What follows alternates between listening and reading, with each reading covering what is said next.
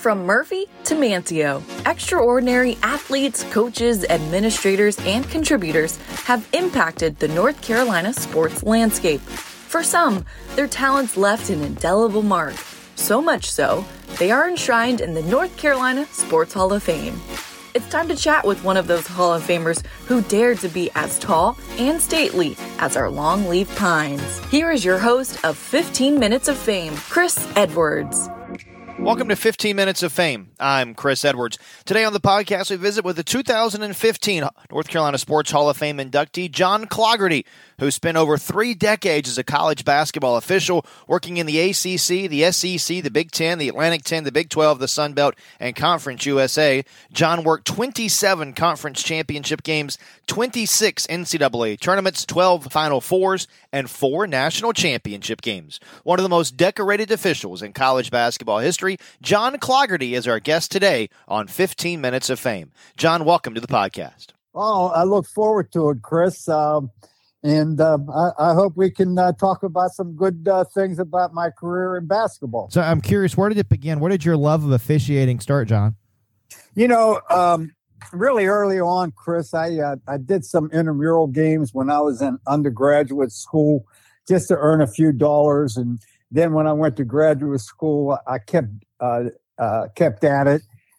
We moved to North Carolina for me to get work. I taught at Wake Forest University, and I started doing high school games while I was at Wake Forest. And I was fortunate. There was really a good league, small college, High Point, Catawba, Guilford, Elon, and they played really fine basketball. And I was able to go from high school, Chris, into the NAIA District 26. And we worked 2 men, and you had to referee by the seat of your pants, and you just gained experience. And then the next thing, I got on the ACC roster. They had freshman basketball. A guy like David Thompson and Burleson and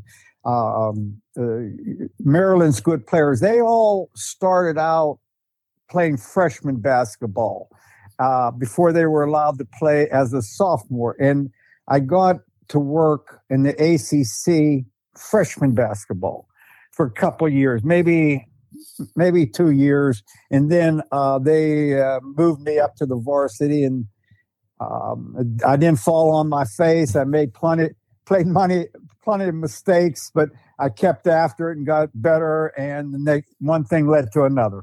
Because you worked in education, I know you had some teaching jobs. Do you feel like you as a teacher for your profession helped you as an official?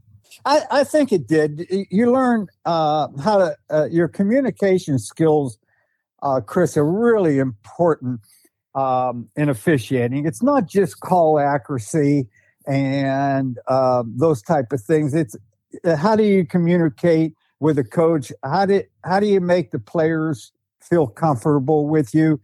How do you gain their trust? There's a lot of connection there with teaching and education. So yeah, that part of it really helped me.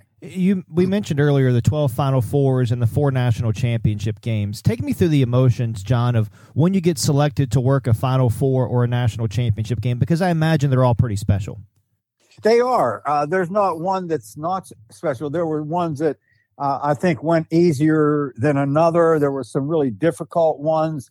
There were some with controversy, and then there was just some that were just a delight. But before I ever got the 85 championship game, I had gone to the NCAA multiple times and never got past the regionals. So there was a lot of disappointment there, because you always think you should advance to the next round.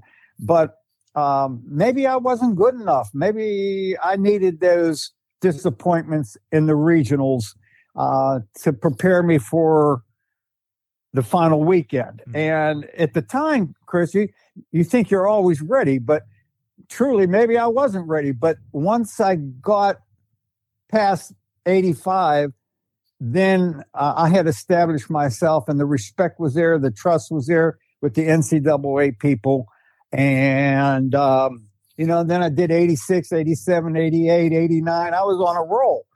But, it took a while. It doesn't happen overnight. You talk about trying to get there, and that 88-89 season might have been like the best year. You worked the title game in the Sun Belt, the SEC, semifinals and championship game of the NIT, championship game of the NCAA tournament. What do you remember about that year in particular? Well, that year I mentioned there was some controversy, but in 89, like I had refereed 85, 86, 87, 88, and now I'm in the championship game, and it's the first overtime game in 26 years. And I have a lot of confidence. And we come down to a last possession, and I've got to whistle and put a Michigan kid, Ramil Robinson, at the line with 4 seconds. And, marginal contact maybe. Maybe if I had a slower whistle, I could let the play develop a little bit better. And I'm making this a long story, but we're in transition. Everybody's in a hurry. I'm running up the floor. I see the contact. My instincts, I call it. And the next thing you know, I'm deciding the national championship with 4 seconds to go. So everybody in the Northeast is beating me up. The media is killing me. And I'm having a sleepless night. But I don't go in 90, but I go in 91, 92, and 93. So you fight your way back. I had a lot in the bank going for me. I had a great coach in P.J. Carlissimo at Seton Hall that did not kill me. He supported me. So I survived. But that was probably the most controversial championship. Do you have another championship moment or Final Four moment that when you think back, you're really proud of it and that stands out as maybe your proudest moment in one of those events? Well, I'd have to think, but 88 was a special year. That was before it. But Larry Brown is coaching at Kansas, and Oklahoma has maybe the best team in the country. They had a lot of good players, and they were ranked one every year. And they were Kansas was not was really the underdog, and Oklahoma had already beaten them a couple times. And Danny Manning shows up as a young player for Kansas, and he put the team on their back. And there's people who can't remember another player for Kansas, but they remember Danny Manning. Mm-hmm. And he put them on their back, and he took them. And we thought it'd be a slower game. It was 50-50 at halftime, and they're just making one hoop after another. And Oklahoma just couldn't handle Manning, and he took them to the championship. And I remember that because you never know about these games, how they're going to turn. I'm so curious because it's not just the championship games that you and the rest of the officials work. It's the regular season on a night-in, night-out basis, and you're in different cities every other night. What was your philosophy, John, on how you became one of the best officials on a night-in, night-out basis? Because it is a grind, isn't it? It is a grind, but the older you get, the more experience you get. You have an understanding that officiating is not perfect. The standard is you're going to miss calls. Okay, so you can't BS your way through a bad performance. You have to accept that there's going to be bad nights, and you hope the next night's going to be better. But you can't take yourself too serious. The game is not for you, and I always had that in mind. This game is not for the coaches. This is the players' game. And you're just there to adjudicate the rules and be as fair as you can. And if you miss a call, okay, don't dwell on it. Put it in your memory bank and move forward and do the best you can to get the next dozen plays right. But officials that think they're going to win arguments with coaches and tell them that they're always right and the coaches are wrong, it doesn't. You don't have to have the last word in an argument with a coach. Just explain yourself and move on. And it seems, Chris, that I always had a kind of handle on those kind of things. I never felt, even after all the success, I never felt I was more important than anybody else. It was the players that they came to see. Was there a favorite player or a coach or a moment that you had an interaction with during your career? Wow. Yeah,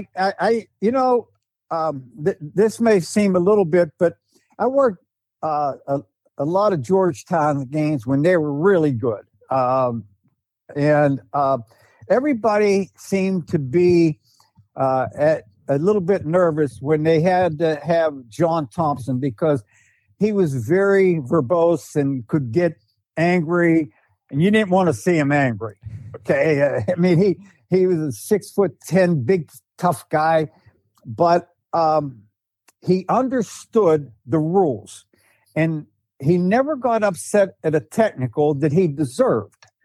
And I had to get him and Calhoun, who was coaching it, two tough guys at Connecticut. They're playing each other, and I got both of them in the first 5 minutes because they were just wired, and they were going to ruin my night if they didn't behave. And I got both of them, and both of them got me afterwards and said to me, I'm coming out with my suitcase that says John, and I think I'm going to get blistered. And both of them said, John, you did us a service.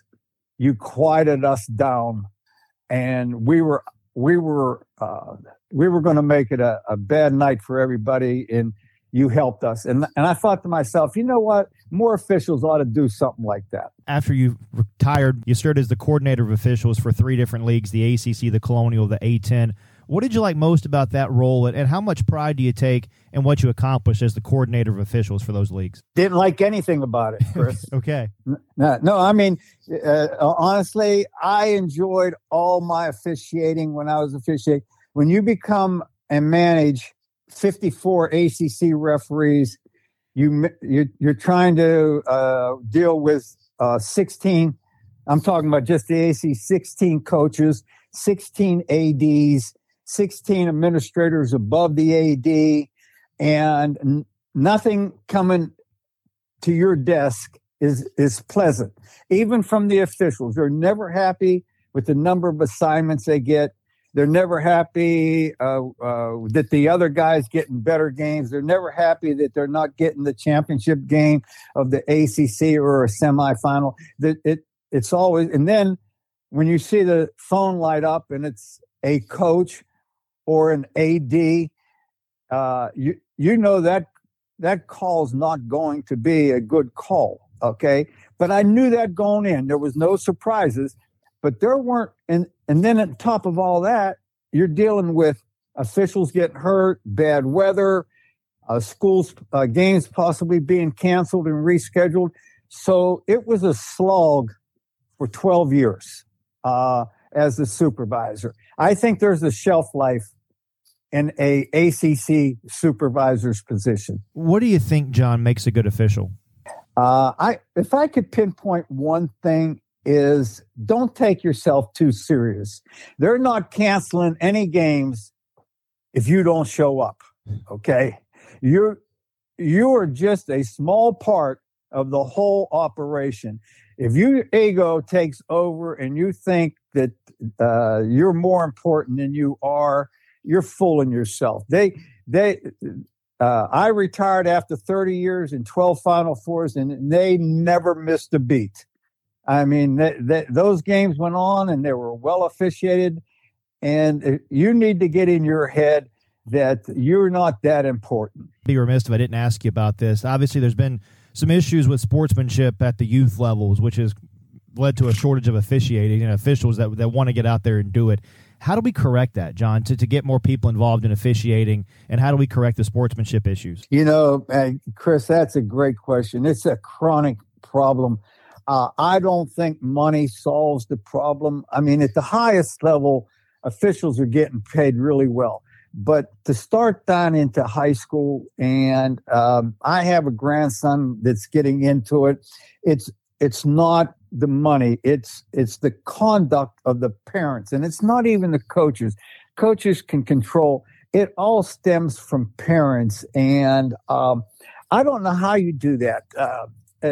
There's a demand for officials, both football and basketball, and not only in North Carolina. The North Carolina High School Officials Association is struggling to fill games. They don't have enough referees. But if they went from $60 a game to $75 a game, I'm not sure that brings any officials into the mix. They just, I mean, when you go in these gyms and parents get involved and they want to meet you as you walk out the door and scream and holler at you, those officials don't even want to come back. So, Chris, there is no answer. I don't know. I don't.